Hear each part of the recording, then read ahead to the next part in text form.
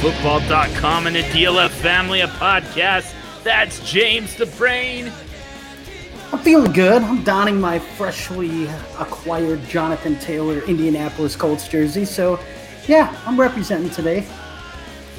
Dodged a bullet with that one. It's not a Steelers jersey, too. That's Stompy the Bear. I also got a new jersey, James. I got my Drew Lock white jersey. Love it. Well, that's kind of cool. MVP. And it's me, it's that old SFD, John Hoga SuperFlex dude, and this is the SuperFlex Super Show. James, this is the first time I got to do that intro with you on here. It's gonna end up going poorly because they're gonna isolate the audio and then do something to it.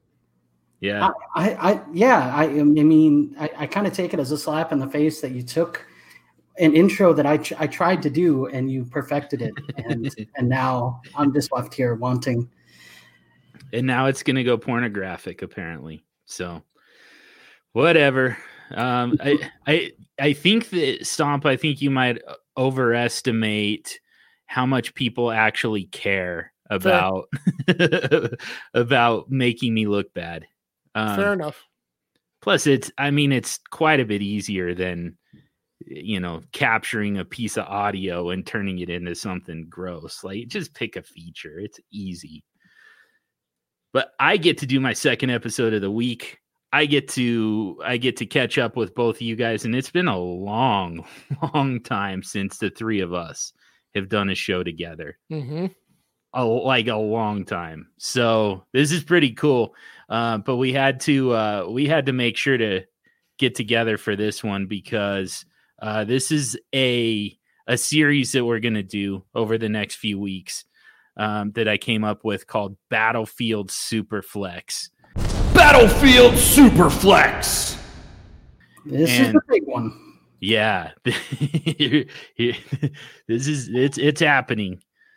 So the idea with Battlefield SuperFlex is we're going to prove once and for all that you want a quarterback at SuperFlex. At least that's my goal. You guys might have a totally separate goal with this, but we're going to go position by position today. Today we're going to talk about running backs versus the quarterbacks. So the idea being here, if you have a choice between the given quarterback and, a group of running backs, how good does that running back have to be in order for you to get him, to put him in your Superflex over that quarterback? I have a feeling that it's going to take a pretty significant amount of projected fantasy points for that running back to be more viable than a quarterback at Superflex. But I'm curious what you guys are going to come up with for each of these players. I've got a player that both you guys can weigh in on here, and we've got a list of them. So kind of going in order of ADP, I think the new DLF Superflex ADP is coming very soon. It's not quite out yet, but we're getting there. So in the meantime, we're going to, I'm just kind of spitballing here, but let's just get after this thing. Round one here in Battlefield Superflex. Battlefield Superflex. Prepare for battle. We've got Jared Goff. What type of running back do you guys have to have on roster? And here's the thing, keep this part in mind, of course, is we're talking about a roster here where you're starting two running backs. You also have a flex position. Both of those have to already be full with a running back. So you can't just say, yeah, I'd start Saquon Barkley over him. That Saquon Barkley's starting in your running back one spot. Running back two at the worst. And that's if you actually believe that Christian McCaffrey is better than Saquon Barkley, which he's not. So, and then you're also putting a running back at the flex position before you're even considering putting a running back at the super flex. So this has to be your running back 4. And realistically, what is a running back 4 on your roster that you would actually start at SuperFlex over Jared Goff? Whoever wants to start. I mean, I don't I don't know how feasible this is for me. But I mean, I'm looking probably mid RB2.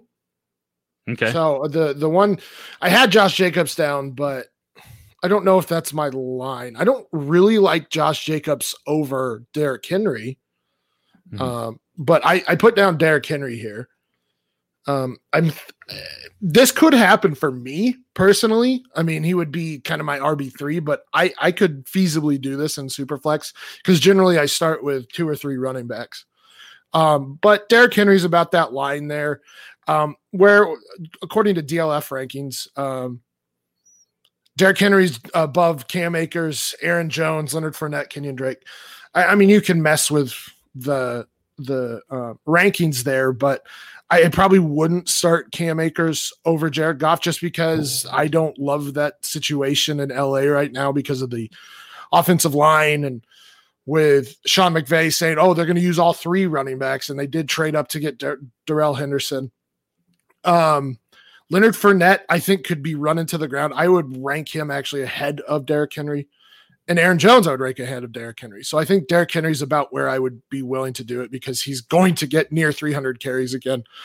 I'm not worried about Evans there. Deontay, is that right? Darrington. Darrington. There we go. Deontay. Yeah. Darrington Evans there. I'm not worried about him taking carries. I've said this number a lot. Ryan Tannehill only had 25 pass attempts per game he started last year. They were just ultra efficient. So, they're going to keep running the ball this year, and I think Derrick Henry can put up more points more often than Jared Goff, I think. It's a good thing you fixed that mistake, or else Fantasy Twitter would have scalped you. What? I mean, no, you can say the name wrong. Just put him on the right team. Oh, that's it. Yeah, that's right. It's who cares? Whatever. Doesn't matter. All right. So I went. So the guy I went with is, look, in a startup, this guy. Let's say an established league. This guy could very well be your running back 4 because you wouldn't have taken him a year ago or 2 years ago to be your starting running back. He would have gone very late in startups. So if you would have started running back, and grabbed a rookie running back that worked out, he could very well be your running back 4, and that's Austin Eckler. To me, I'd consider Eckler over Jared Goff. I feel like he has PPR upside. He catches the ball fantastically. He's got a rookie quarterback who I believe is going to start in Justin Herbert. And so I think that he's going to benefit from that. He'll be the safety valve. He'll be used a lot. I like what we saw from him last year before Melvin Gordon came back. And this year there is no Melvin Gordon.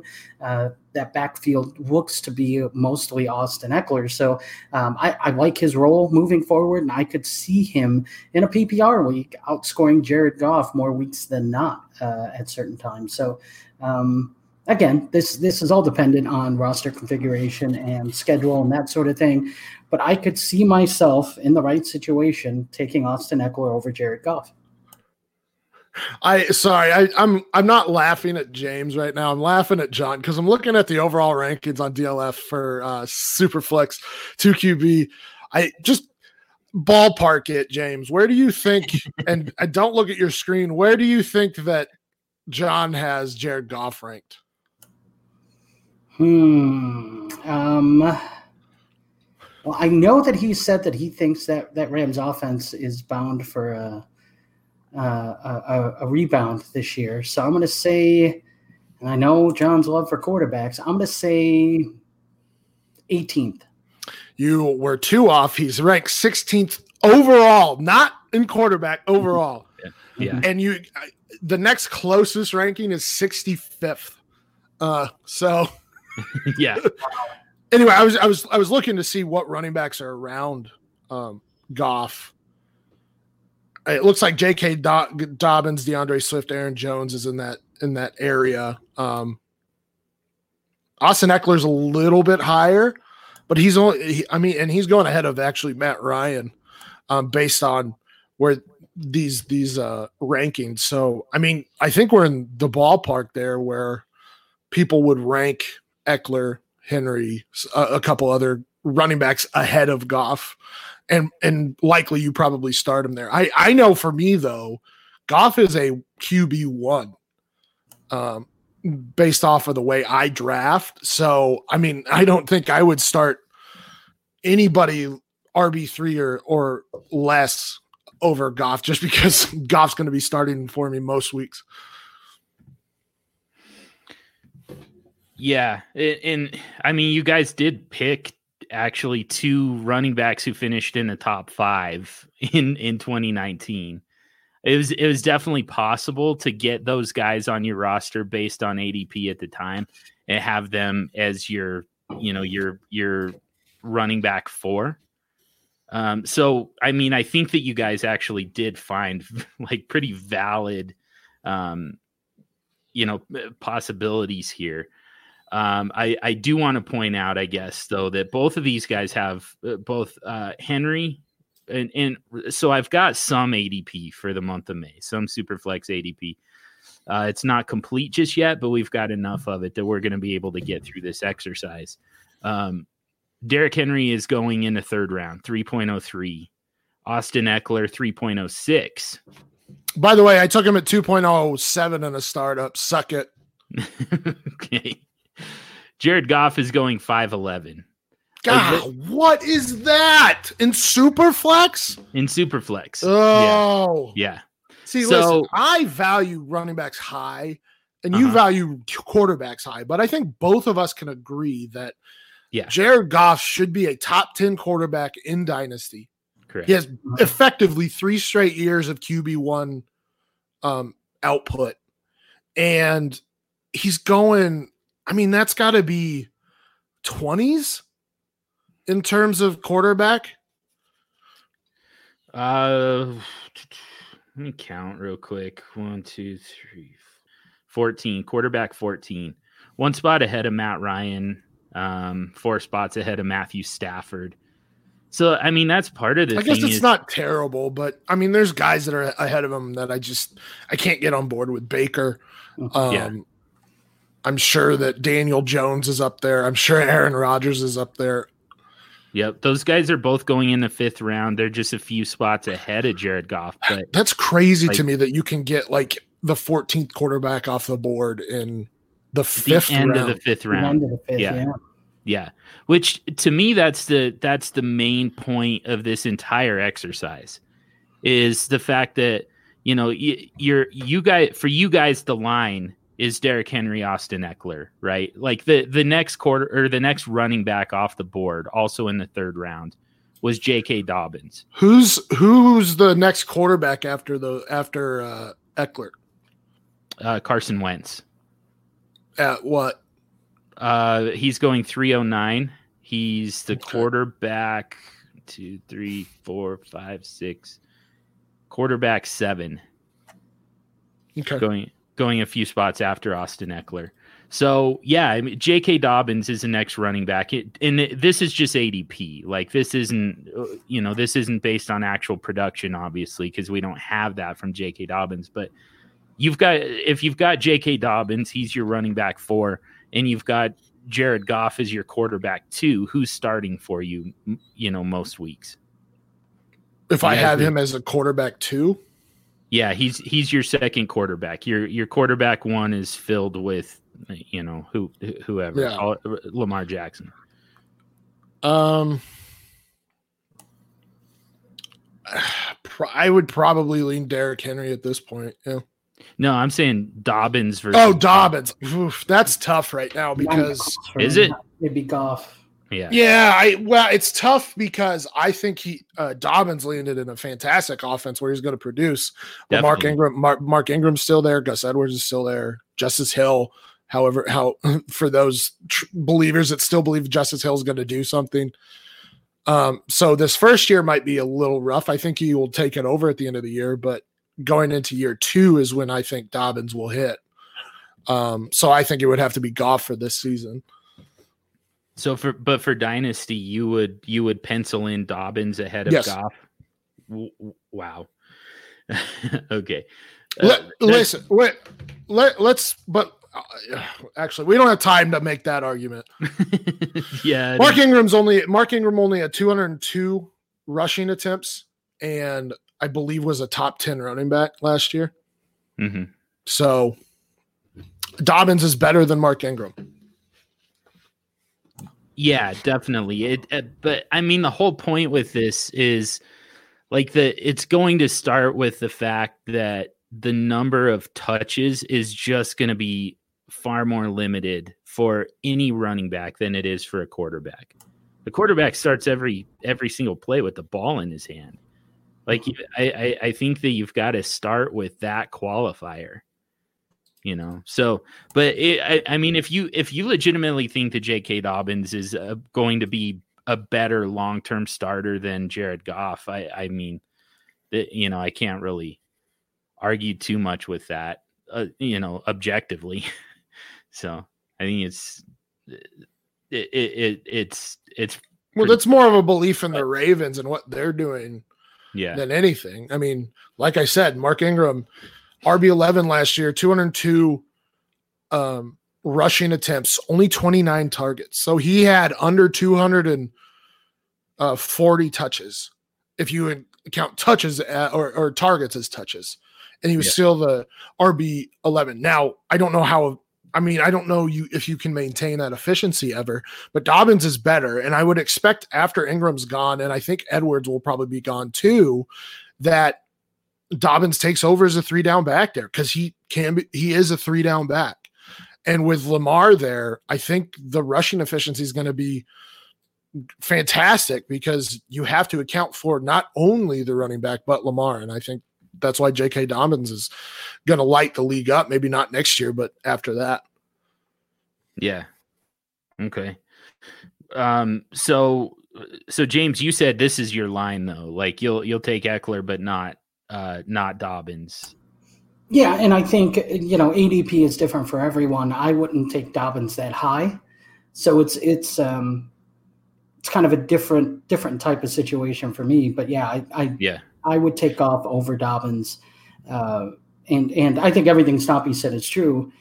It's tough for me to project future stats based on what happened last year though, and so that, to me, is difficult just because it's hard to keep somebody who runs the ball as often as Lamar Jackson does, fresh, healthy, and ready for 16 games a year. And I think J.K. Dobbins, his value may be directly correlated to Lamar Jackson. So that, to me, has me concerned long-term. And so I just think Jared Goff and the quarterback position in general, you get more years out of at a high at a high click, and we'll get fantasy points out of Jared Goff for a long time. So I would have Goff rated over Dobbins for that reason, mainly. Okay. And then for this year, though, you guys are both taking Goff for 1 year, which maybe that's what we need to focus on a little bit more, because a lot of there's some of these guys who aren't, like, there's not a whole lot of long-term viability. So, and my personal opinion is there's not a lot of that at the running back position. I know that, these rookies, we can pretty safely give them 4 years. And we're going to talk about some quarterbacks that I don't know that you're going to give them 4 years. And in fact, there's some of them that you're for sure not going to say 4 years from now, these guys are still going to be viable SuperFlex options. Basically the bottom half of this thing is going to be that case. So maybe we'll just focus on this year. Who would you project to be your starter at SuperFlex? So it sounds like that moves the line a little bit for both of you guys. So the next running back after Dobbins would be DeAndre Swift. Anybody taking him over Jared Goff for 1 year? No, not with carry on there. Okay. Yeah. So I would not take Dobbins this year over Goff. And I think, Derrick Henry is about my line there. And I actually agree with Austin Eckler too. Okay. Yeah. So yeah, I mean, it sounds like you guys are pretty much in lockstep there. And again, I mean, there's about a 2.5 round difference. So, the entire point being here that, you could really get, the difference in the price between, the running back that can actually overtake the quarterback. Like it's pretty significant here. So, and we are looking at dynasty ADP that throws things off a little bit, but man, like I think that in redraft, Goff is only going to go later. Like he's actually buoyed by the fact that these are dynasty rankings. So I think that it's kind of showing to me, at least, this is showing an inaccuracy in ADP and in the way that we're drafting, but we'll keep going, and I'm going to be curious what you guys kind of take away from this entire battle. Next quarterback, though, that we want to talk about here.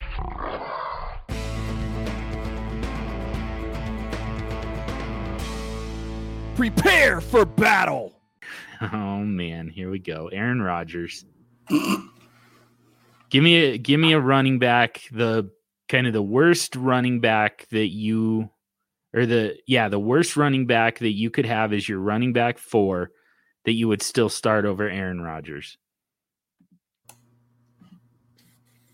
Well, I think we agreed on this one. We both said Kenyon Drake. Yeah, and that's like the tip of the iceberg for me. Give me any of the top 5 rookie running backs too. I think I agree with that too. What? Rodgers, yeah. You guys are taking Cam Akers over Aaron Rodgers. Mm-hmm. Yeah. For 1 year. We're not talking dynasty. We're talking 1 year. Yeah. Yes. And definitely, yeah. So he has one pass catcher, and then what? He's got the same thing he had last year. Oh, and then what did they draft? His eventual replacement. Oh, I'm not even talking about Jordan Love. What did they draft after that? Another running back? That's fine. Oh, okay. That's fine. It's not any different than what they had last year. Oh, except for the coaching staff actually said, "Oh, we're gonna commit to the run more." Mm-hmm. Okay, well, here's the thing: if you're Matt LaFleur, what is the point of even calling a play and sending it into Aaron Rodgers? You think he's actually gonna Mm-hmm. run the plays that Matt LaFleur tells him to? Well, if not, then Jordan Love will. Or he'll get I think he'll be traded. Yeah. He'll be traded into a much better situation because there's not a worse situation than what he's in right now. Well, I mean, he's aging, so I don't know what he can really do about that situation. Do you think Washington is a better situation? Yes. You lose Devontae Adams, you get Terry McLaurin, and who else do you have? You still have those pass catching running backs. You've got Kelvin Harmon. You've got who are the pass catching running backs? Geis, Gibson. Geis is dead. Geis is not dead. He has much alive and well. He looks like the dad from King of the Hill. No, they're still there. They just don't work right. Oh, so he's gonna be good if he doesn't work. His knees don't work.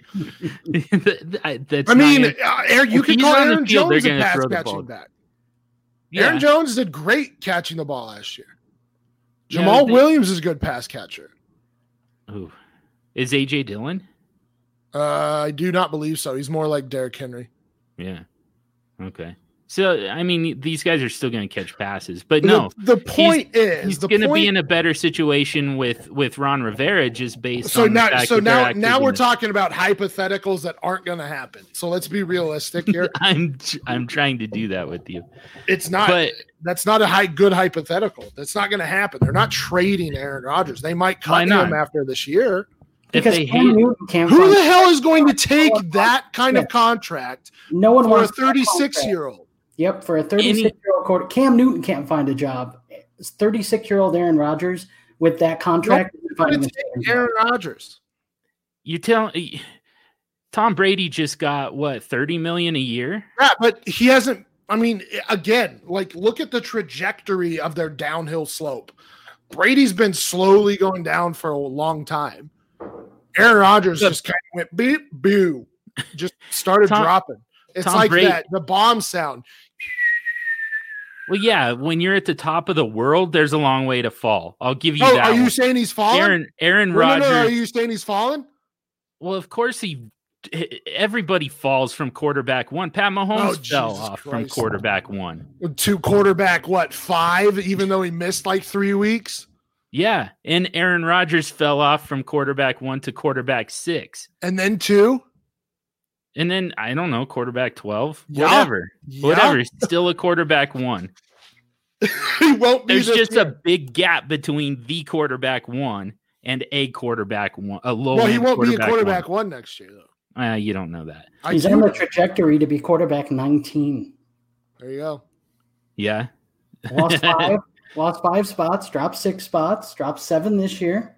Yeah. So Mahomes is going to fall to what, quarterback 10? Except for Mahomes is what, 24 years old?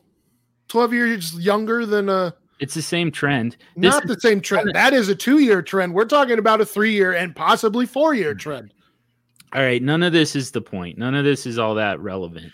It is because the point is we would take Kenyon Drake over Aaron Rodgers because Aaron Rodgers is falling off. His team is not going to be passing the ball. Kenyon Drake, meanwhile, is the RB1, dominated at the end of last season. I mean, and is in a better offense this season with Hopkins.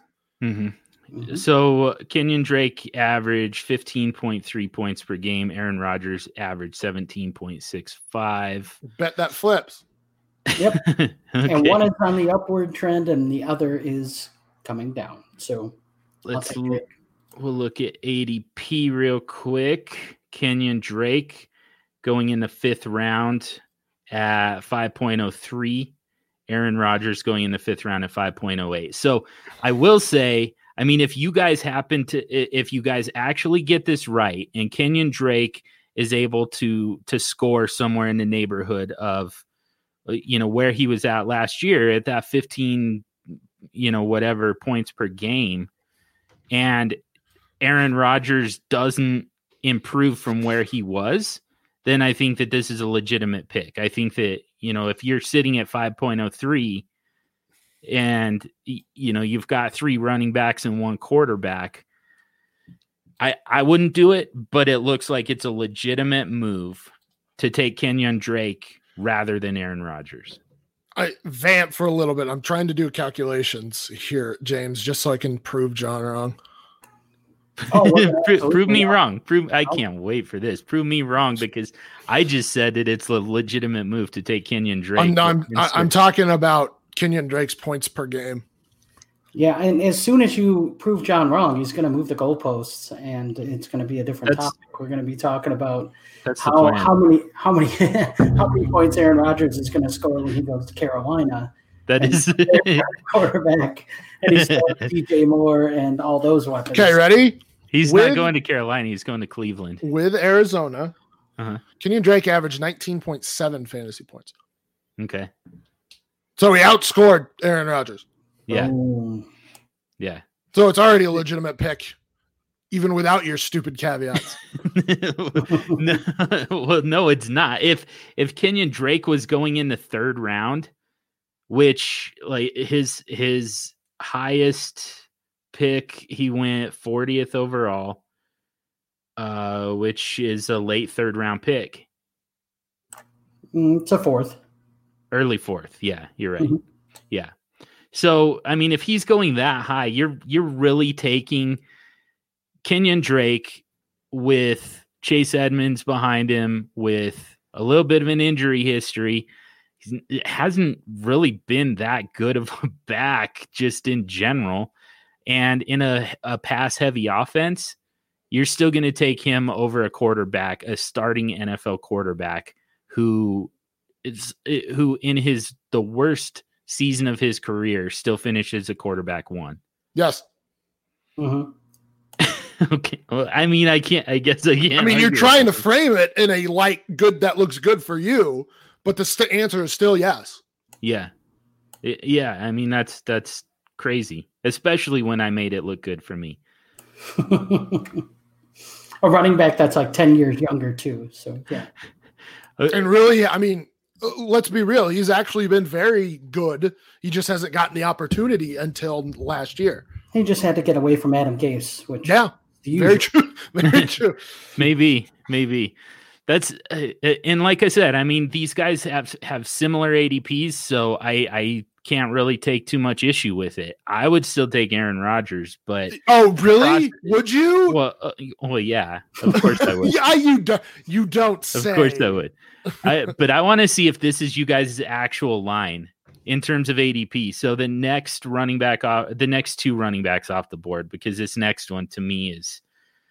I mean, he's got a huge standard deviation. So Todd Gurley is the next one. Are you taking Todd Gurley or are you taking Aaron Rodgers? I thought about this. I don't think I can because I would take Rodgers. Okay. Only because Gurley's efficiency dropped last year. He's still got the knee issues. They didn't throw all that much to their running backs. Well, I guess they did. Devontae Freeman had like the 8th most targets, but Gurley, I mean, as much as he was targeted in 2018, was not targeted as much in 2019. That offensive line is just not good at run blocking. They sucked for Devontae Freeman last year. They're talking about pass happy offense. That's a pass happy offense. I don't think I can trust Gurley. I think he'll have his games, but I would rather have Rodgers at that point. Yeah. Give me the old quarterback over the beat up running back. God, don't say it like that. All right, then, and like I said, but that's the truth. James is just spouting truth, man. Spitting truth. Sorry, spouting truth. You idiot. But you don't have to call him old. That's not the point of this whole thing. Well, he's younger than you technically, so you're old. Yeah, I guess he is. Just barely. We're awfully close, but like I said, to me, Todd Gurley is actually going a little bit high here at 5.09. So right after him at 5.10, this is a guy I want to see which side of the line he's on for you guys, but Leonard Fournette over Rodgers. Yeah. He's going to get, it's his final year of his contract. He's going to get just used. Yeah. They didn't draft a running back or anything substantial, right? Right. So they're going to run him into the ground.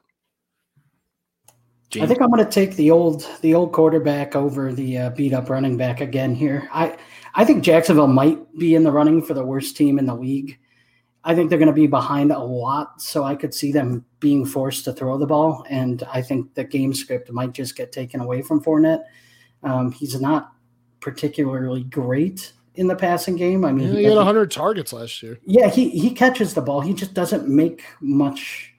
Well, you know, he doesn't create his own yards? Yeah, exactly. And that's kind of that's kind of my takeaway from Fournette. So it's close for me, but I think I would take Rodgers over Fournette. Okay.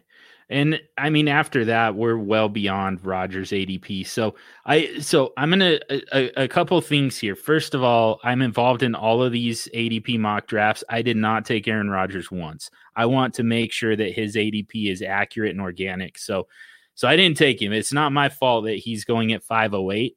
It seems like based on, first of all, what you guys are saying here, and, maybe just kind of the consensus opinion, Aaron Rodgers still isn't a real good value. I mean, to me, I'll leave out the editorialism. I'll just say that in the 5th round, it sounds to me like you can get more usable players, even for 1 year, than Aaron Rodgers. Oh God, that hurt me to say that. Yes. Let's move on. Let the hate flow through you. That was awful. That was the worst. Hey. That was the worst. Daniel Jones. That's our next quarterback here. Prepare for battle. Is Daniel Jones. What's the line? I think he's pretty. This one might be a little divisive for us. Between James and I. Yes, I was saying like Aaron Jones-ish. Okay. I mean, I think Daniel Jones will be fine. I think he'll do better with healthy pass catching options. I don't know about that offense because I don't know what Joe Judge is going to do. I don't know what the OC is. Whatever his name is, the former wide receiver coach from the Patriots. Is that right? Mm-hmm. Tight end coach, I believe, in special. Either way, not like we just don't know what this offense is going to be. Saquon Barkley is going to be back and healthy, so I would think that they rely on him a lot this year, and just not put so much pressure on Daniel Jones. So I guess that's my biggest thing is like, I think Daniel Jones will be fine. I just don't know what that offense holds. So with Aaron Jones, I know that we're going to see touchdown regression, but I still expect him to get 215, 220 carries, 60 plus targets. So I still think he's going to produce. So I think that's where I draw the line, is around that Aaron Jones area. Which is about the same as where Goff is going, or it's about the same line as what I had for Goff. Yeah, that makes sense to me. I don't think it's any secret how much I like Daniel Jones. I've liked him for a long time, even before the Giants took him. I was a Daniel Jones fan, and I have some questions about his supporting cast. I mean, Sterling Shepard has concussion history, and I don't know if he can hold up and how healthy he'll be. I like Darius Slayton, but I mean, we did only see it for a year, and I just don't know if he can go into the second year and progress and be that player that we saw last year. Evan Ingram's a guy who's got to stay healthy. He's been kind of a disappointment since he's entered the league. And then you have Golden Tate, who's getting older. So his supporting cast to me leaves a lot to be desired. It's a new system, so I don't know how quickly he's going to pick it up. So for me, I'm a little hesitant on Daniel Jones this year. To me, the guy who I really like is Clyde Edwards-Helaire, and that's who I would take over Daniel Jones. Look, the Chiefs didn't spend a first-round pick on Clyde Edwards-Helaire to not use him. They're going to use him, and they're going to use him a lot. He's a good pass-catching back in a pass-first offense that scores a lot of points. We've seen guys like Kareem Hunt, who could catch the ball out of the backfield well and run the ball well, really be relevant in this offense. We've seen Andy Reid use guys like Brian Westbrook and use guys like, over the course of his career, spanning with the Eagles and with the Chiefs, we've seen him use one running back for the most part and then have a lot of fantasy success. I think Clyde Edwards-Helaire is a guy who can fill that Brian Westbrook role in this offense. So I'm really high on Clyde Edwards-Helaire this year, especially in PPR leagues. So to me, I think I'd take Clyde Edwards-Helaire over Daniel Jones. It's really close for me because I like Daniel Jones a lot long-term, but I think Clyde Edwards-Helaire's star is shining pretty bright, and I think I'd want him over Daniel Jones. So James actually is a little closer to his line for Jared Goff. He's as Daniel Jones here because Clyde Edwards-Helaire is going towards the end of the second round, 2.09. Again, Derrick Henry at 303, Austin Eckler at 306. So they're kind of more in that range, whereas Aaron Jones going at 4.05. Wow. Yeah. That's kind of crazy to me. I get the AJ Dillon thing is scaring some people off, but at the same time, both Jamal Williams and Aaron Jones's contracts are up after this season. Yep. I would imagine that they use those two as much as they can and then use AJ Dillon more next year. I'm sure AJ Dillon will get some touches, but I still expect Aaron Jones to be the lead back there. Yeah, I agree. You almost treat AJ Dillon kind of the way you treat the rookie wide receivers. Like you stash him on taxi squad and wait until 2021. Like that's when you're actually going to be able to start him with confidence. But anyways, I digress a little bit here. So, Aaron Jones 4.05, Daniel Jones 5.05, an entire round difference. So obviously Aaron Jones is a lot closer in ADP to Daniel Jones, but it's still a full round difference. There's only two other running backs. I'm sorry, John, real quick, and I may not. But where's Edwards-Helaire going again? He's going at 2.09. Holy Hannah, that's crazy. Yeah. So that's where I think we got mixed up, was because I just understanding kind of like the pulse or the I guess, is that right? The pulse of the masses in terms of fantasy football. Mm-hmm.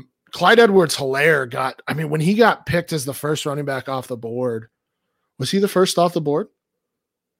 Yeah. Yes. When he was first off the board to the Chiefs, which was like a prime landing spot for everybody, like his stock shot up and everybody was talking about him going ahead of, and he might be going ahead of Jonathan Taylor at this point. He's going one spot ahead of Jonathan Taylor. So I kind of knew that he would be up there in like the first. I wouldn't have been surprised if he went in the first, but I knew he was going to be in those first two rounds. So I think I think everybody now loves Clyde Edwards-Helaire, not just you, James. So that value just spiked after the draft. That is crazy to me that he is being drafted as one of the top 24 players, though. Like, yeah. That last year, N'Keal Harry was not going there, and he was considered the 1.01, right? So yeah, that class was terrible, though. Yeah, I suppose. Yeah, even was Saquon Barkley even going top 24? Oh yes, he was going in the first round. Was he? Man. Yeah. But beyond that, though, man, when's the last time that probably Zeke? Zeke pretty easily went in the first round, I guess, too. I think CMC might have gone in the first. I don't think so. I don't think he was even first in his class. I think it was. It was probably. I think it was Corey Dalvin Davis. Cook. No, Dalvin Cook was like third overall in terms of running backs. Really? It went like, I think it was. Wasn't it Fournette? Fournette. It was Fournette and Davis were there. Fournette, I think, did go in the first round that year, but I think Zeke is like the legitimate one where I know he went in the first round. Yeah. Yeah, and I don't think Fournette quite made it there. Yeah, Zeke for sure, Barkley for sure. But yeah, this is exceptionally high. And then when you factor in the fact that Jonathan Taylor is going a spot after him, this is the absolute peak for rookie fever. I could see it jumping a little bit more just based off of like hype. Anything and like you get that first news that Clyde Edwards-Helaire is running with the ones in whatever mini camp or training camp, and that's gonna just I know. Yeah, no, that's definitely true. I guess like relative to other rookie classes, this is about as high as it gets. So Clyde Edwards-Helaire is going ahead of Juju Smith-Schuster, DJ Moore, Mike Evans, Derrick Henry, and Austin Eckler. Trying to find some other names that might bring a little shock value. So Brown, I do have a question about that for you guys, though, is with Jonathan Taylor, bias aside, James, would you take Jonathan Taylor in the top 24 players? Not quite, but I think that one's close. I don't like Edwards-Helaire nearly as much as Jonathan Taylor either. Fair. It was because I didn't come out of nowhere, but I mean he exploded this season. Where Jonathan Taylor's been doing it for 3 straight seasons. Yeah. Yeah. Here's another thing in the second round though for you guys to just kind of chew on a little bit. 2 spots ahead of Clyde Edwards-Helaire, who again is 1 spot ahead of Jonathan Taylor, is Josh Jacobs One spot ahead of Josh Jacobs is Miles Sanders. Yeah, don't like those. Yeah, so we've got some inefficiencies all over the place. And again, to me, that's the whole point of this entire Battlefield Superflex series.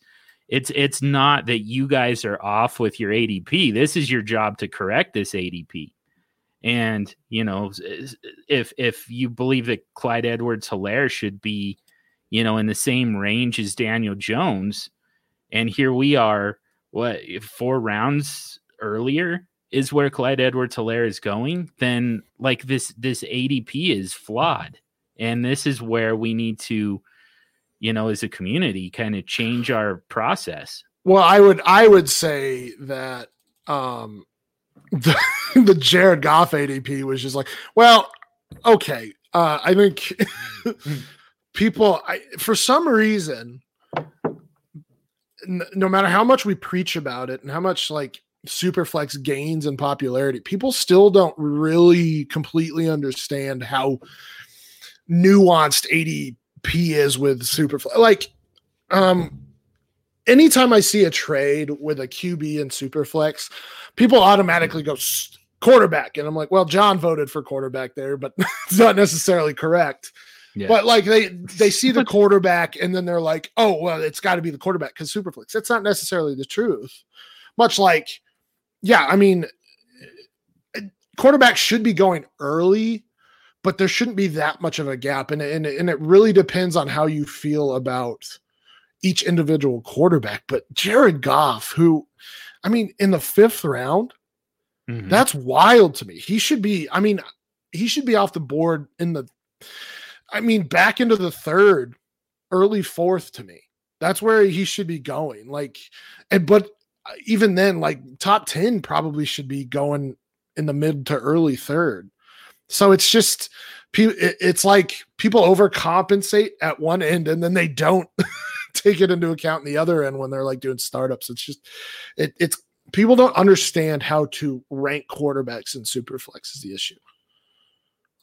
Yeah. And that's kind of what we're hoping to correct at least a little bit. So, it's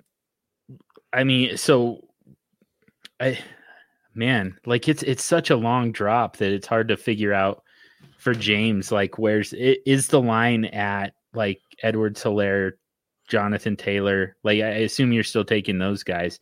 Like Derrick Henry, Austin Eckler, you're taking those guys over Daniel Jones?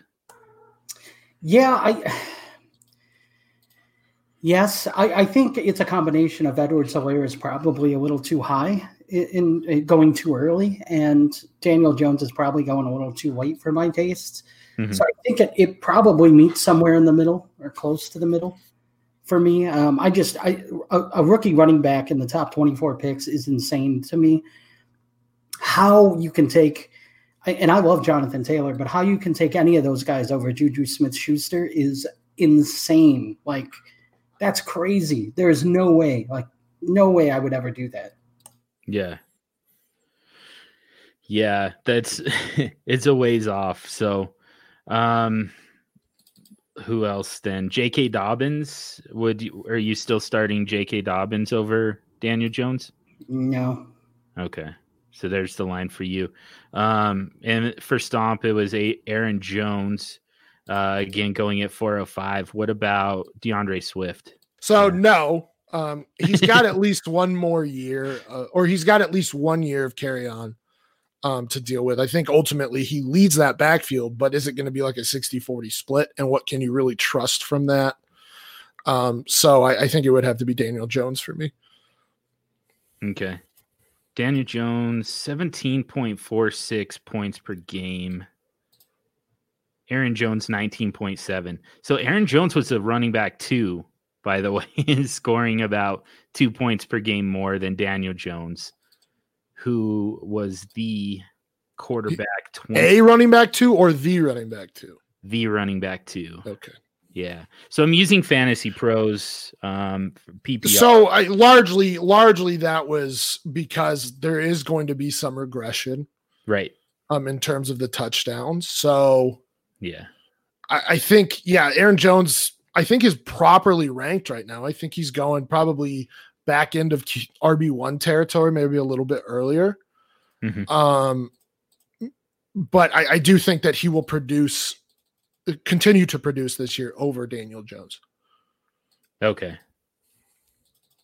Man, it's a thin margin at 2 points per game. What about Kenyon Drake? He's Cam Akers is the next running back off the board. We're going to throw him away though. We'll go with, Kenyon Drake 503. He's 2 spots ahead of Daniel Jones. Is that you guys? We're way too excited to start Kenyon Drake over Aaron Rodgers, but are you going to do it over Daniel Jones? I probably would this year. Yes. Okay. I'm on the fence. That would be really close for me. I guess I don't know. This year it's super close.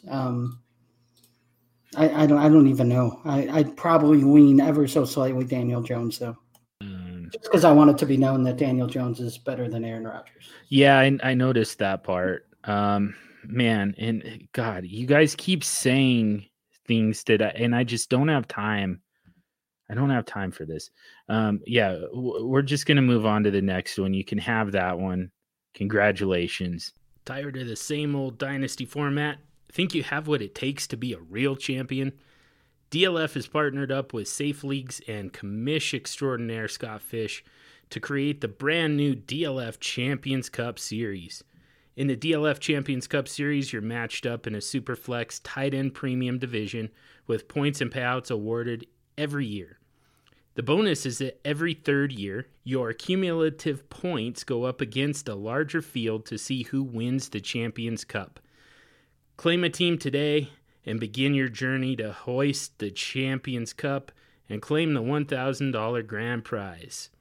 Visit dynastyleaguefootball.com/safeleagues to sign up today. That's dynastyleaguefootball.com/safeleagues. So this is round 4. Prepare for battle. Baker Mayfield is not good. Oh, did I just get all the Browns fans riled up except for James because he agrees? I said Melvin Gordon. I think he's probably going around back end of RB1 territory, maybe early RB2 territory. And even though he's going to be splitting the touches with Phillip Lindsay, I still think Melvin Gordon's going to outproduce Baker Mayfield. Baker Mayfield ranked, I believe, as QB 25. No, he was QB 26 in points per game last season. And we know that Melvin Gordon, though injuries have kind of plagued him a little bit, can produce bell cow numbers, can produce top 5 numbers.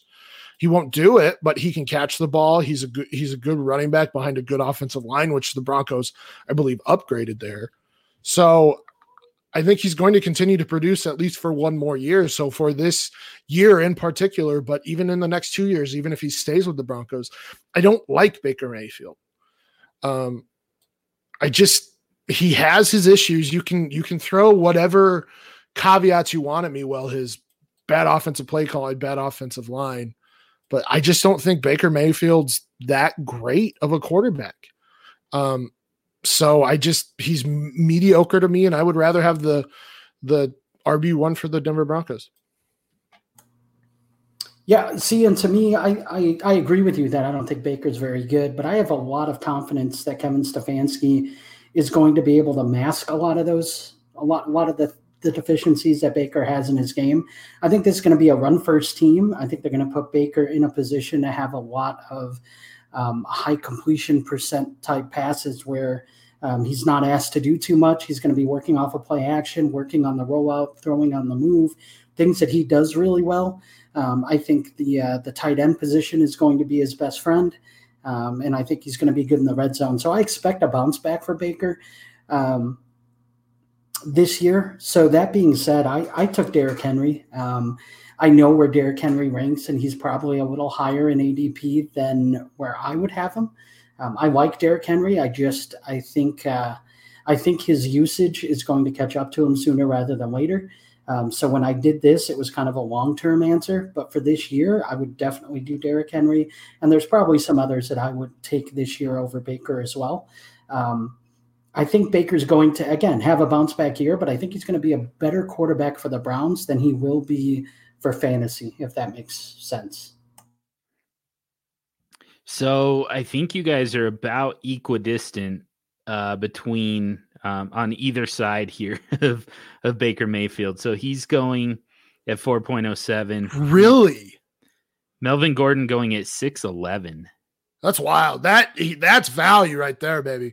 Yeah. So yeah, I mean, if you agree with Stompy on, what Baker Mayfield is, kind of where his ceiling is, then I mean, you're better off just kind of, waiting until 6.11 and get Melvin Gordon. I mean, you could even reach for Melvin Gordon at in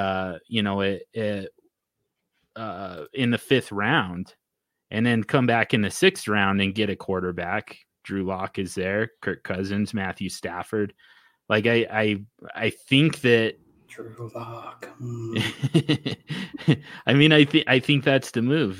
Sam Darnold in the 7th round, Ryan Tannehill in the 7th round. Like those are the guys that you could get if you pass on Baker Mayfield in the 4th round. On the other hand, Derrick Henry again going at 303. So I guess James is closer to Baker Mayfield, but like way ahead.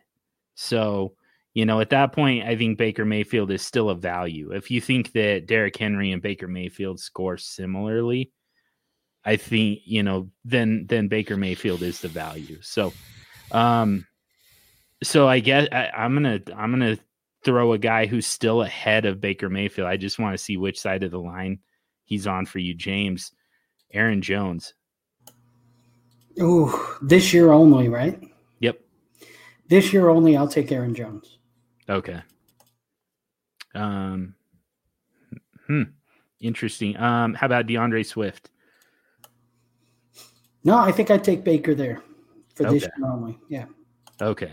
So yeah, the line is right around that area. We'll go to round 5. We'll start rocking through these a little bit faster, maybe a little less analysis, and cut to the chase just a little bit more.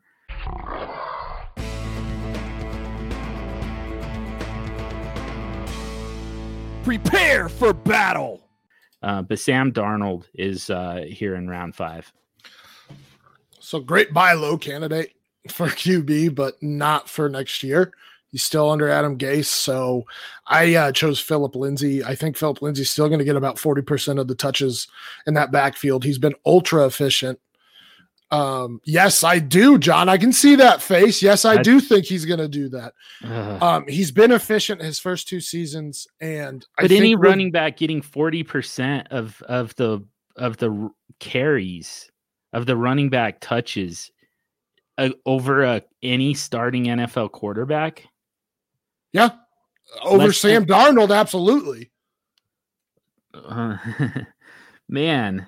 That's who's catching the ball there? I mean, it doesn't matter. Honestly. No, it does. It 1000% does. All right. So let's do some dirty math on this, because 40%. How many touches, running back touches, are we talking about for the Broncos? Can we call it? I don't know. Can we call it 400? Let's call it 4. No, it'll be like 450, probably closer. Okay, we'll go 440 because that's a nice round number. I hate you a lot. 40% of that goes to Phillip Lindsay. Okay. Do I need to do math for you here? Yes, please. So it's about 200 touches. Okay. Let me do the actual math here. I'm doing 450 because screw you. It's 180 touches. Okay. 180 touches for Phillip Lindsay. And that's probably kind of best case scenario. Sam Darnold, however, in the worst case scenario, is going to throw the ball around 300 times. Okay. About twice as much as Phillip Lindsay's going to touch the ball. Sam Darnold's actually going to throw the ball. Yeah, I'm still saying Philip Lindsay. Because he's under Adam Gase, and he has nobody catching the ball for him. Except for Lev Bell. I mean, someone's going to catch those.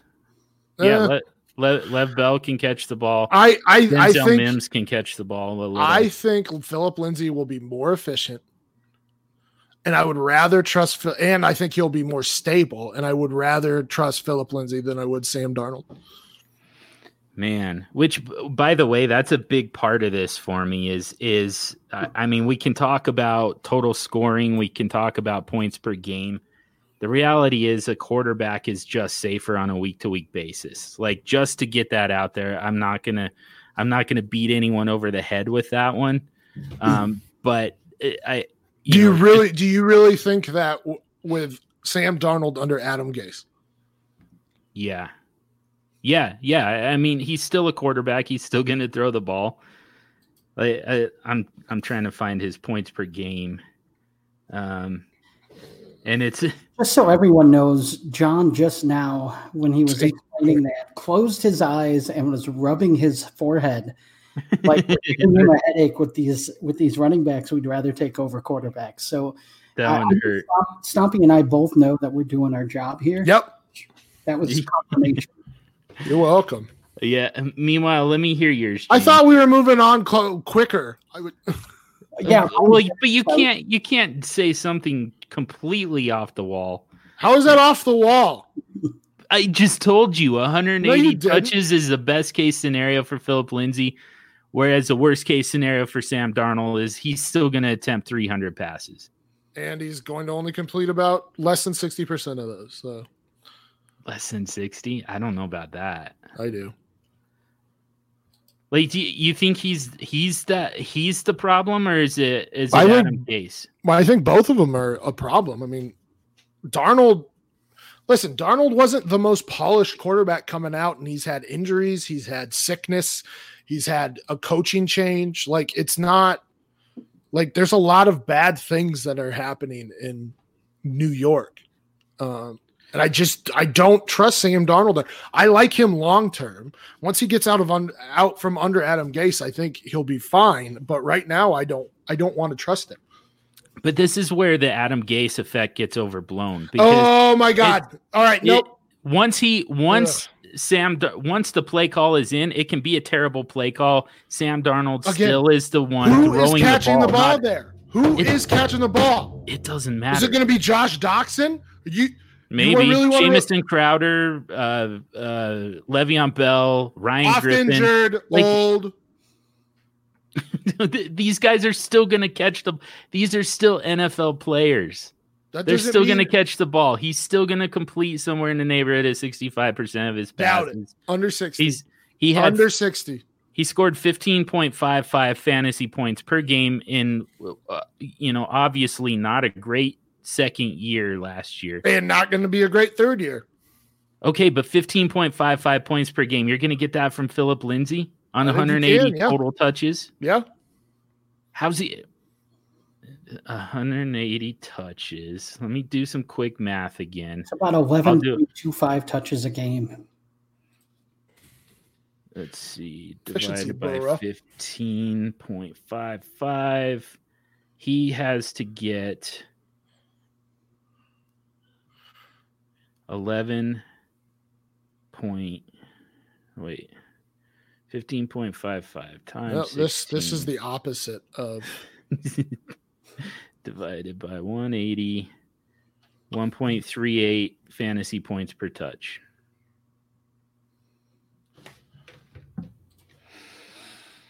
I don't know, man. I don't know. It feels like a lot to ask to me, but anyways, you go ahead and trust Sam Darnold. Do you, boo-boo? I'm going to.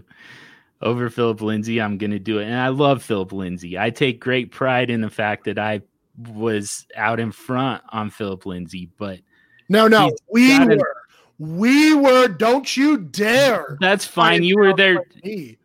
That's fine. You were there too. But the point remains that so was I, and I have been a fan of Philip Lindsay. It's been one of my calling cards my personal calling cards. You were there too. That's fine. I'm just saying, for me personally, this is somebody that I found, but the time has come to give up on this one. He's got a better guy ahead of him. I am not giving up on it. Yeah, I know. James, did we get yours yet? No, you did not. Okay. I took a guy who Stompy already proclaimed dead earlier in the episode. He's dead. He has no knees. His knees are like, have you ever watched South Park when Kyle replaces his knees with balls, and then he could play in an all-star game in basketball? Yeah. And then he jumps and lands on them, and they explode. That's Darius Geist. And I'll still take that guy with no knees over Sam Darnold. How I feel about Sam Darnold. Look, the Adam guy, Adam Gase, I love that so much. Adam Gase is fantasy kryptonite, and they've done him no favors with that supporting cast. It sucks. So I don't have anything against Sam Darnold personally. I think he can be a good quarterback, but I mean, it's the Gase effect is in full force. So I'll take Darius Geist and take the upside that he has. If the guy stays healthy, I feel like he's talented enough to get fantasy points. I don't particularly think that guys like Adrian Peterson and Peyton Barber are keeping him off the field, or Antonio Gibson. I just don't. So I think Geist will have a role, and a pretty expansive one at that, if he can stay healthy in that offense, which it's lacking weapons, it's lacking playmakers. So I'll take Geist over Sam Darnold. I mean, I don't have nearly as much of a problem, but with that one, but can Darius Geist get to 15.5 points per game? Yeah, I mean, I think if he's healthy, absolutely. I think it's within the realm of possibility. Don't forget, when this guy came into the league, he was being drafted just after Saquon Barkley. He was in his class, and he was widely considered to be the number 2 running back outside. Should have been Nick Chubb. Yeah, but people were that high on Darius Geist and his talent. He was a very good prospect coming into the league. He just hasn't been healthy. So I think if he stays healthy, yeah, the upside's there. Who plays more games, Darius Geist or Sam Darnold? Sam Darnold, pretty Okay. Easily. Yeah. Well, just so you know, he's missed several games since he started. So in 2019, by the way, the running backs who outscored Sam Darnold, his 15.5 points per game: Christian McCaffrey, Dalvin Cook, Aaron Jones, Derrick Henry. Do you really need to tell us the top 10? Well, there's only 12. No, 11 actually. So yeah, I might as well. All right, I'll just give you the guys directly ahead of him: Nick Chubb, Mark Ingram. Nick Chubb, running back 11. Mark Ingram, running back 10. This is in points per game, not in total scoring. But and Leonard Fournette, running back 9. Guys he outscored included Chris Carson, Kenyon Drake, Melvin Gordon, Josh Jacobs, Joe Mixon, Miles Sanders. Okay, we're not talking about Kenyon Drake's 19 points per game, by the way. 15.3 points per game. 19 with Arizona as a starter. Okay, so we can give him we'll give him the benefit of the doubt. Now you've got 12 running backs who scored more on a per game basis than Sam Darnold. Okay. You guys are off on this one, but we need to move on to the. Can I ask a quick question? Who scored more points per game between Sam Darnold and Aaron Rodgers? Son of a. Let me see. It was still Rodgers. It was Rodgers, right? Yeah. So Sam Darnold sucks worse than Aaron Rodgers. God. Is what we just learned. You are absolutely ridiculous. That is ridiculous. It was Get him. Aaron Rodgers was 2 points per game better. Get him. On a per game basis. Folks. Don't draft Sam Darnold. That's what that tells us. And Sam Darnold still scored more than all but 12 running backs on a per game basis. Like this is what we have to say all the time, on a per game basis. Well, that I mean, that's kind of what we're looking for. Who's going to start for you? who's more likely to be startable for you on a per game basis? No. Availability is an ability, John. How many times? Yes. He's going to get mono again. Yeah, I don't know. Well, what happened to his? What happened to the 3 games he missed in 2018? I don't know. His 3 games. It wasn't mono. He missed 3 games because of mono, dummy. But he didn't have mono in 2018. No, he didn't. And he still missed games. He still missed 3 games. That was the point. With an injury? Yes. But it's not a repeatable injury. See, we keep saying that. They're not repeatable injuries. But now you're going to try and... They miss 6-7 games, and we're like, but none of the injuries are repeatable. But he misses 6-7 games every year. Like, the one consistent 6-7 games, he misses 3 games every year. Oh, this is not going the way you thought it was. That's okay. No, for John, this isn't the way you thought this was going to go, is it? No, I didn't think you guys were going to be quite this ridiculous. I thought that you guys might take at least a little bit of a pragmatic approach to this, but clearly not. Now Sam Darnold's injury prone because he had mono in 2019. So that's he just isn't always available. Because sometimes you might have to wake him up, or he might have to take like a 72-hour vacation to Vegas. I don't care why he's missing games, but if he's missing games, then like it doesn't help my fantasy team. So you could get the corona. I don't know, and that's still that would be something that happens to Sam Darnold. He's the only one who gets corona. If he's the only one who gets a coronavirus, then I'll concede this point that he has a horrible immune system. Mono was pretty contagious, and wasn't he the only one that got that? I'm just saying. Well, now the inference or the implication on that is that football players are making out with their teammates. So it is an Adam Gase locker room. Fair enough. There's probably some cocaine parties going on in there. He's looking the other way. Sorry, man. I did some cocaine before this presser. I don't know what's going on. Oh my God. All right. Well, in all sincerity, I really miss being able to podcast with the two of you guys. It's awesome to get to do this. But all that being said, you guys are idiots. Let's get to the next round here. Prepare for battle.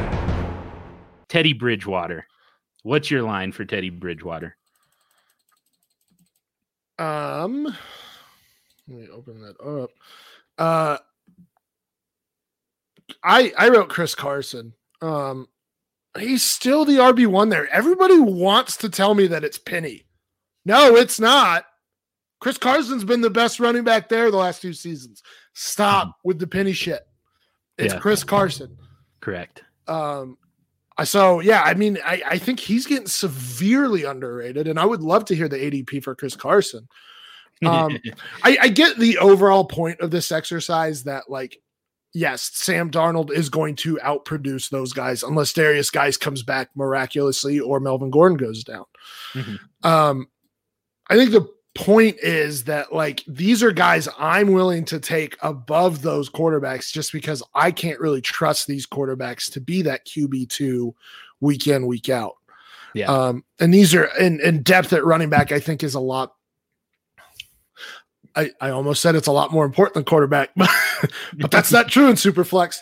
No. But still, I mean, Chris Carson, I think, is going to produce this year. He caught passes last year. He had his fumble issues, but he's a monster on the ground, and I don't see why they move away from him.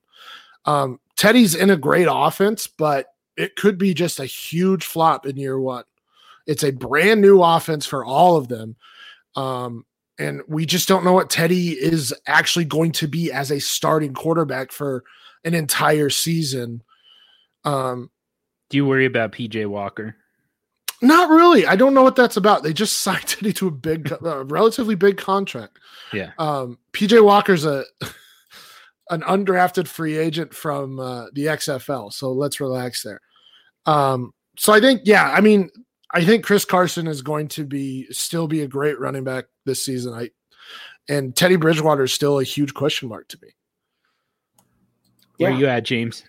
Teddy Bridgewater is interesting because you normally don't get a veteran his age that is such a huge question mark, after signing a big deal and stuff. So, you're rolling the dice if you're grabbing Teddy Bridgewater. We don't know what he is. We don't know what this offense is going to be and that sort of thing. And to me, I took David Montgomery, and this is a guy who also is kind of a huge question mark. Last year, we didn't see his best, I don't think, and I'm not a huge Montgomery guy. I wasn't when he came out of Iowa State, and but I do think he's better than what he showed last year. I think part of it was Matt Nagy. I'm hoping that he stops being such a stubborn butthole and actually David Montgomery, because that was ridiculous, just the way he ran his offense into the ground.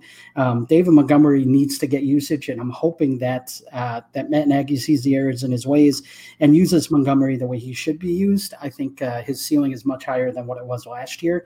So this is a guy that I think I would feel more comfortable starting over Teddy Bridgewater this year. But this is a tough one because this answer could change midseason or after the first few weeks, when we actually see what that offense is and what Bridgewater is going to be. Yeah, that's probably fair. So the most interesting part about this one to me is that the two guys you guys picked have almost identical ADP. 7th round, 706, David Montgomery, 707, Chris Carson. David Montgomery, so I've got their standard on the sheet that I use. I've got their standard deviations heat mapped, and David Montgomery is the first one to get into the shades of red. It's a standard deviation of about 15.5 spots. So yeah, he's kind of all over the place. He ultimately lands at 706, and they're almost a full round ahead of Teddy Bridgewater, who's going at 803. So, you guys probably found some guys here who are certainly in that range. And like you both kind of alluded to, I mean, these running backs, particularly Carson, but both of these running backs might actually be safer than the quarterback in this particular case. So what? Yeah. I mean, like James said, we don't know for sure just yet, and again, like, how long does it take to learn them? Not only is it a new system to Bridgewater, but it's a new system to that entire offense. Mm-hmm. It's a new system to the NFL. We kind of saw with Cliff Kingsbury as well. I mean, it took a little time to implement that offense fully. So, and make it, make sense for an NFL roster. So it's entirely possible that same thing happens with Teddy Bridgewater. Now, it's also possible that we find out that Teddy Bridgewater at 803 is a screaming value. But we're not going to know until, like James said, probably a couple weeks into the season at least. Prepare for battle. Next round, Jimmy Garoppolo. Hate him. Yeah, you do. I listen, this guy is the definition of a mediocre quarterback. If you're going to tell me that he took the 49ers to the Super Bowl, I'm going to laugh and walk away. Yeah. Because that was the defense and the run game. And I just don't think – I think that he's replaceable primarily by Nick Mullins this year. So I don't like Jimmy. He's very – I mean, he's not stable to me. He's not a guy that are going to put up monster points except for against New Orleans that one game. So Arizona once too. I'm actually going to that's true. I'm going to pick his teammate Raheem Mostert here, who I also think is getting severely underrated. There's some later round running backs that I like a lot. We saw Mostert last year take over the RB1 position.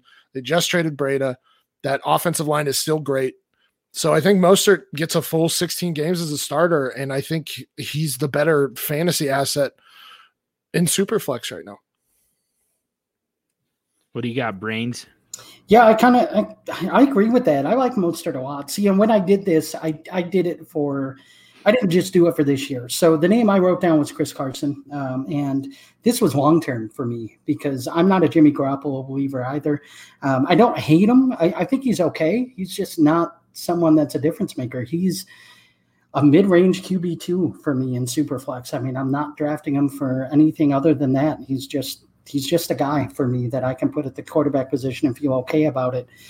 In my SuperFlex spot, Chris Carson is a guy that I think has at least a year of relevance left, maybe 2. So for me, this year it's not even close. It's Chris Carson. There's probably a few other guys that if I knew I was doing it for just 1 year when I initially did this, I probably would have taken over Jimmy G. But I put down Chris Carson, and that's a slam dunk for me if it's just this year. So let's see, Chris Carson going 707, Garoppolo going 712, Mostert going 812. So, in both cases, the running backs are awfully close in value.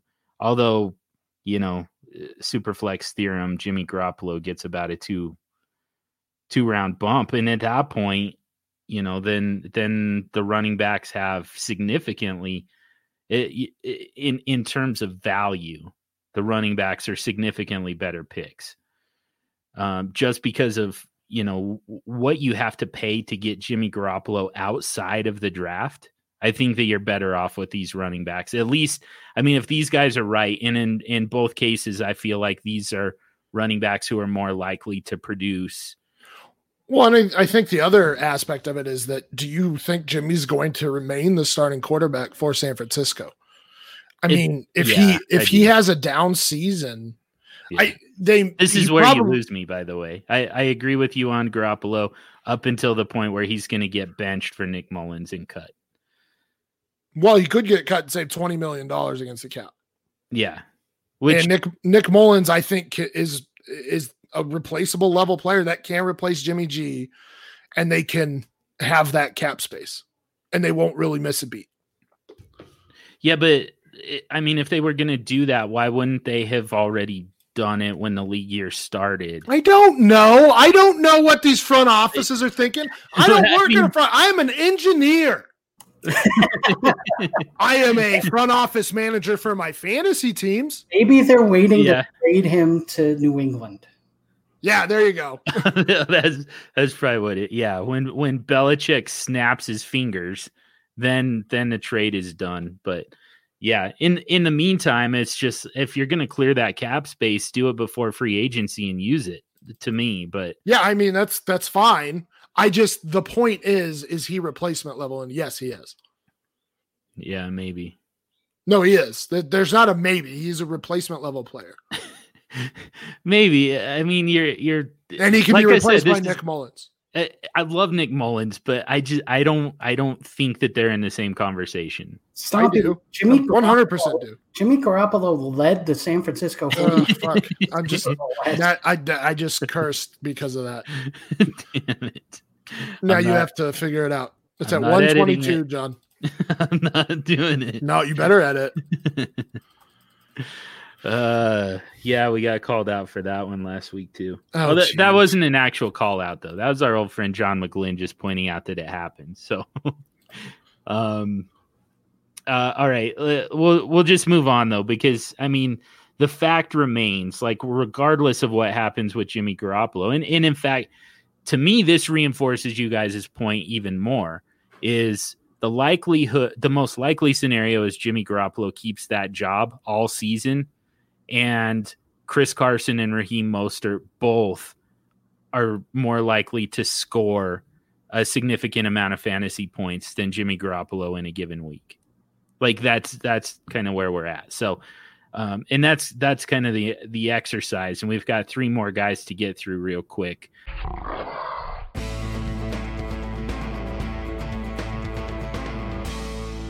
Prepare for battle. So let's go on to the next round with Dwayne Haskins. This is one of the bigger question marks for me. Can he take a monster step forward in year 2? Yes. Could he be the same quarterback we saw last year? Absolutely. Mm-hmm. This one, it's a little tough. I'm going to say David Johnson. I would say that you could probably flip David Johnson and Raheem Mostert for me in terms of Jimmy G and Dwayne Haskins. But I'm going to say David Johnson. He is the RB1 there, arguably the best pass catcher among running backs in the league. I think he bounces back as long as he stays healthy. Yeah, that makes sense to me. Bill O'Brien's going to want to use him after hearing all the to prove all the haters wrong about DeAndre Hopkins. See, told you Hopkins sucks. Yeah, David Johnson had more receptions. Yeah, you're the one calling the play, asshole. So, to me, Dwayne Haskins. You want to talk about replacement level? Dwayne Haskins is replacement level. I think he sucks personally, and so I do, and I hate saying that. I don't think for an NFL quarterback, I just don't think he's good. And Kyle Allen, I think, is coming for that job sometime this year. So I put Ronald Jones down. And look, those people who think Keyshawn Vaughn is going to be a top 24 fantasy running back this year, you're going to be just a little disappointed because it's not going to happen, and it might not happen for his career because Keyshawn Vaughn's just a guy, and he went to a nice situation, and everyone's drooling over him. Ronald Jones is still going to be the guy there this year, and so I think I'd pretty easily take Ronald Jones over Dwayne Haskins. First and foremost, Ronald Jones is a better runner altogether than Keyshawn Vaughn, and people are on this bandwagon that Keyshawn Vaughn's going to be a pass catching back there. Keyshawn Vaughn wasn't a pass catching back in college. Sure, he had a couple double-digit target seasons. In his last season, he had 28 receptions. But there's this, like, if you want to be named the pass catcher, you better be catching 50-plus balls to be the quote-unquote pass catcher in that offense. And there's no point in taking Ronald Jones off the field if you don't have that guy. You don't have that James White, especially with Tom Brady. The only thing I'll say is Keyshawn Vaughn is better at pass pro than Ronald Jones. I mean, he is good at that. So I'm sure he sees the field, but there is absolutely no way that this guy is going to be a bell cow type running back in that offense. Like it's just not going to happen, especially this year. No way. Dwayne Haskins scored 9.3 points per game. We've got a pretty low bar set here. Is in terms of ADP, David Johnson went 8.01. Dwayne Haskins went 10.01 and Ronald Jones at 10.11. So Ronald Jones is clearly the better value.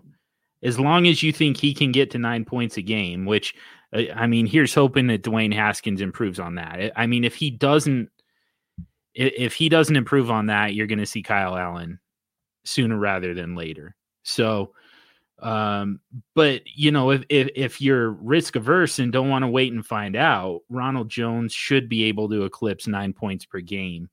And you're going to get him almost a full round later than Dwayne Haskins.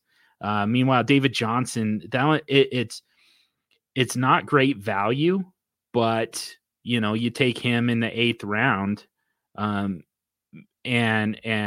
then you don't have to take that quarterback in the 10th round with Dwayne Haskins. And I mean, at this point, we're talking about quarterback 3 or 4, 7 in some people's cases. So, this isn't necessarily even a starting type of proposition. This might be just for bye weeks. And David Johnson in the 8th as your bye week replacement for your quarterback 2 is still probably better value than, waiting until the 10th round for Dwayne Haskins. Prepare for battle. Next round, Jarrett Stidham. I said Mark Ingram. Like I said, had only under 240 touches last year, was still the RB11. Has Dobbins there now, but still probably can be efficient with those touches. Would I be surprised if he gets 200 touches? Absolutely not. So if he gets 200 touches, let's say, Jarrett Stidham's not a good quarterback. He doesn't have any pass catchers. I mean, he does. He has short pass catchers. N'Keal Harry's in for another long season. But I would take Ingram over Jarrett Stidham at this point. Yeah, I like that one. For me, give me his teammate, James White. You have a young quarterback who's projected to start there in Jarrett Stidham, and James White's going to be the safety valve. You don't have an established tight end there to be that safety valve. I think James White is going to get a lot of usage. He's going to be that safety valve. He's going to get a lot of receptions. We know what he can do with the ball in space. I think James White's going to get used just as much, if not more, than he did when Brady was there. So I'll take James White over Jarrett Stidham and do it pretty comfortably. Isn't that the ultimate slap in the face that we're taking the running back for the same team over their respective quarterbacks? I love that. Well, and I mean, just to add a little salt to the wounds, like these feel a little too safe to me. Like these feel a little too obvious, if I'm being honest with you guys. Although, I mean, let's Stidham going at 10:09, James White going at 11:04. That's really not a very big difference. Mark Ingram going at 9:08. So, I mean, you guys are finding guys who are in that range, but I mean, is Jarrett Stidham even for sure the starter for the New England Patriots? Like, I'm not convinced of probably not. I think they really probably should have signed Cam Newton, but and they still might. Hoyer finds himself in the same. I mean, he's been in this before, so yeah, it's just one of those. If you're actually trying to win games, which they've got a good defense, they've got offensive weapons, outside of quarterback. So, like, if you're actually interested in winning some games, are you really going to take, the second year guy over the guy who's been in and out of that system for basically his entire career? I just don't see it. Plus, again, like you said, Cam Newton's still out there. For all I know, I mean, putting on my tinfoil hat, I wouldn't be surprised if they've already had conversations with Andrew Luck. Like, that's the type of crap that the New England Patriots are always involved in. How disappointed would everybody be if that happened? So pissed. Mm-hmm. Yeah, that'd be pretty terrible. But so the point being, I mean, we're talking about a guy who, like, we're kind of projecting to be the starter. I don't know that that's even the most likely scenario at this point. Like, you would have to give me pretty good odds to bet on Jarrett Stidham. I would say it's probably 50-50 at this point, because it's like, well, Hoyer's already been in this offense. Jarrett Stidham's younger. I don't really know. Yeah, that's what I'm saying. The only way Jarrett Stidham actually gets that job, because he's not going to beat out Brian Hoyer in camp. Like, that doesn't happen. He gets handed the job because, man, that sounded dirty. He gets the starting job because they're not interested in winning games. They're trying to get to the first overall pick in Trevor Lawrence. Like, to me, that's the only way that happens. Just watch. He turns into Matt Castle or some shit, and we're just like, oh my God. Oh my God. They are good at doing that too. So, but that's giving too much credit to, I don't like to say his name. Yeah. The Mick Hoodie. 8-8. 8-0. They started 8-0 and they went 8-8. No, I think they started 8-2 and went 8-8. Won 11 more games over 2 seasons. God, I hate him. But he's a brilliant offensive mind. Yeah, especially with quarterbacks. But yeah, so the point being, to me, like, you guys found names that are kind of right there with Stidham in terms of ADP. But, like, to me, there are safer guys go quite a bit down from here. I mean, Damian Williams, both Matt Breida and Jordan Howard, Tariq Cohen.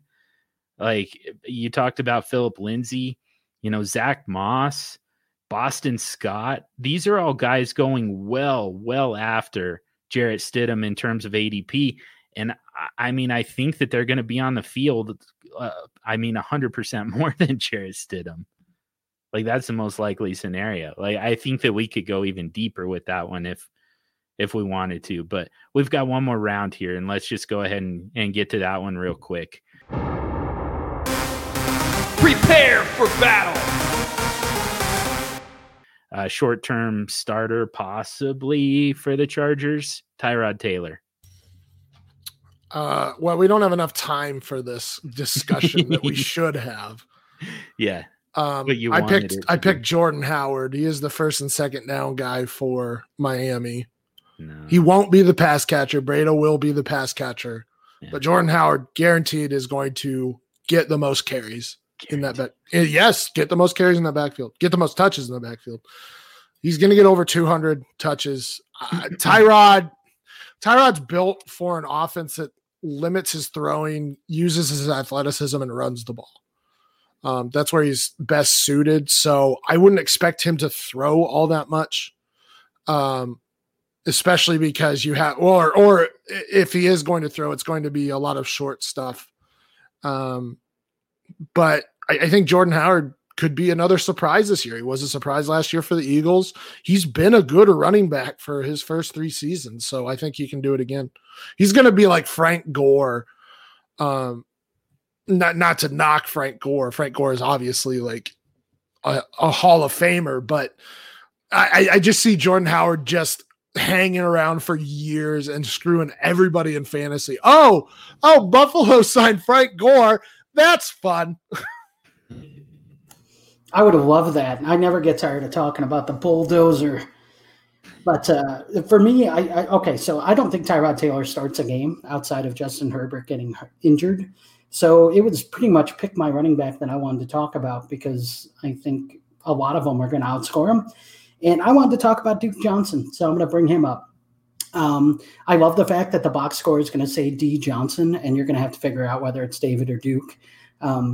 I think that's going to mess with a lot of people, so I think that'll be fun. But I've always liked Duke Johnson. I just don't feel like he ever gets the opportunity he should. David Johnson's a great pass-catching back, but Duke Johnson's still going to see playing time. He's still going to have a role. He's fantastic at that. He's going to be the primary backup for a guy who we've seen miss some games with injury. I think Duke Johnson is pretty safe to take over Tyrod Taylor. And if you're forced to start him in a week, I think you could start Duke Johnson over Tyrod. And as long as you don't get 0, you're good. They also need an underneath pass catcher because let's be real, Kiki's not going to do much with Bob there. Yeah, I don't mind either of these. I will say I think that if you've got Justin Herbert already on roster, I think you have to take Tyrod Taylor over these guys and probably even a little beyond that in ADP.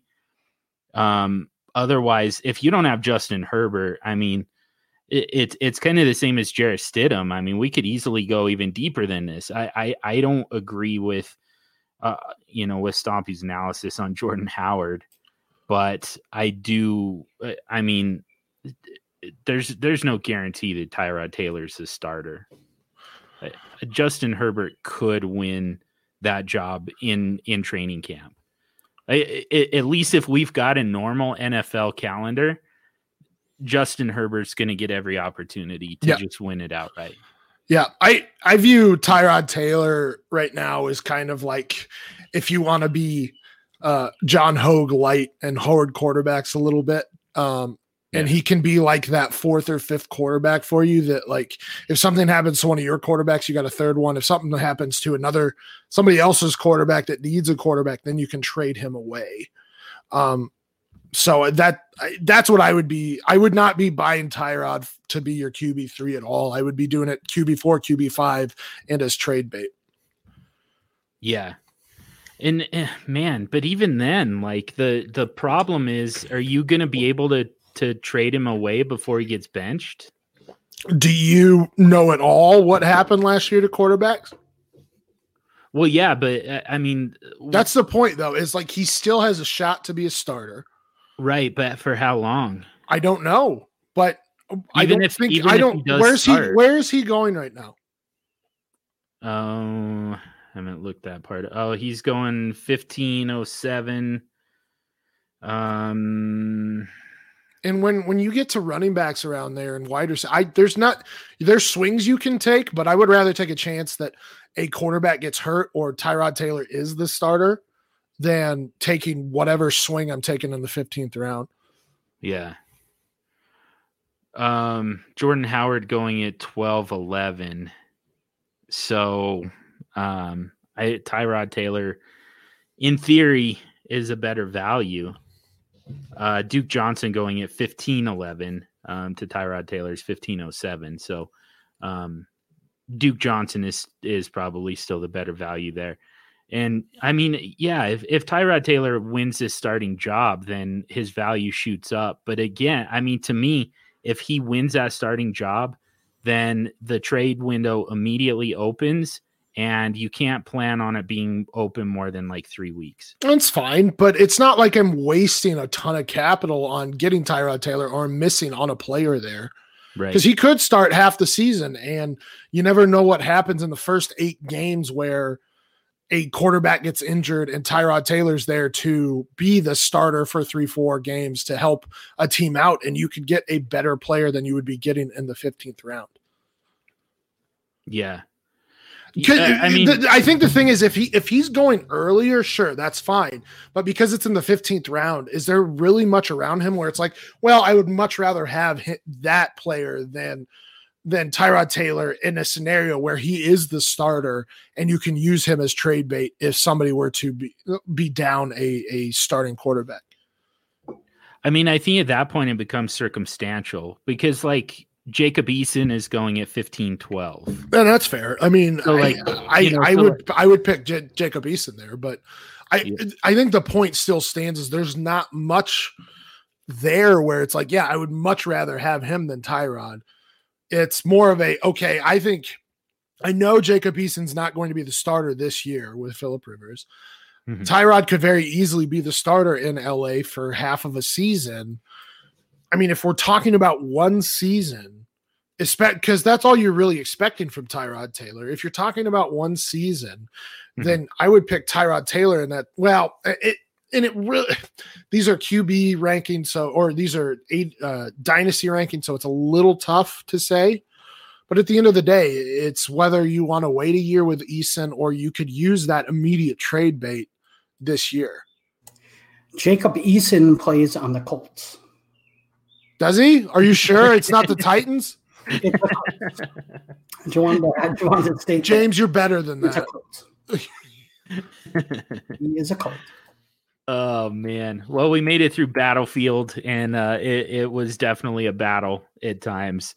I one thing real quick, just so you guys know that the battle may be over, but the war certainly is never ending. We actually came up with an idea last night because Dr. Ethan has disagrees with me categorically on Jared Goff. So what we decided to do in memory of the late great Jerry Stiller is we're going to do a airing of grievances episode where with all five hosts. That'll be fantastic. Isn't it? You're not going to get a word in edgewise. Stop. I'm just going to be yelling serenity now. Serenity now. Yeah. You and I are pass the pole around or the metal pole. Yeah. You're just going to have to sit back and wait for the feats of strength. Oh, that's right. I'm gonna share this with you guys, but Stomp, you and I we're already set to talk about Matt Breida because I think you're nuts as far as that goes. You're nuts. I just said I think you're nuts. But yeah, so anyways, there's plenty for us to work through now that we're past the NFL draft. So. And like I said, I mean, this is a 3-part series, this Battlefield SuperFlex. We still want to talk about wide receivers and tight ends. And then we actually we can still go quarterbacks versus quarterbacks in some situations as well. So 2 more episodes, 2 more volumes of that yet to come. But we're going to go ahead and wrap this one up for the week. And as we do that, going to ask you to subscribe to the podcast if you haven't already. Subscribe to the DLF family of podcasts mega feed, and do us a huge favor and rate and review this show. It helps us to get more people involved in the conversation and touch on more topics that are useful to you, our super friends. Get at us on Twitter at SuperFlex Show. Even better, get to us individually. Stompy's at FF Stompy, James is at _James the Brain, and I'm at SuperFlex Dude. Thank you to DLF for the platform. Thank you to Heart and Soul Radio for the music. And above all else, thank you to each and every one of you for listening. Until next week, stay sexy and super flexy.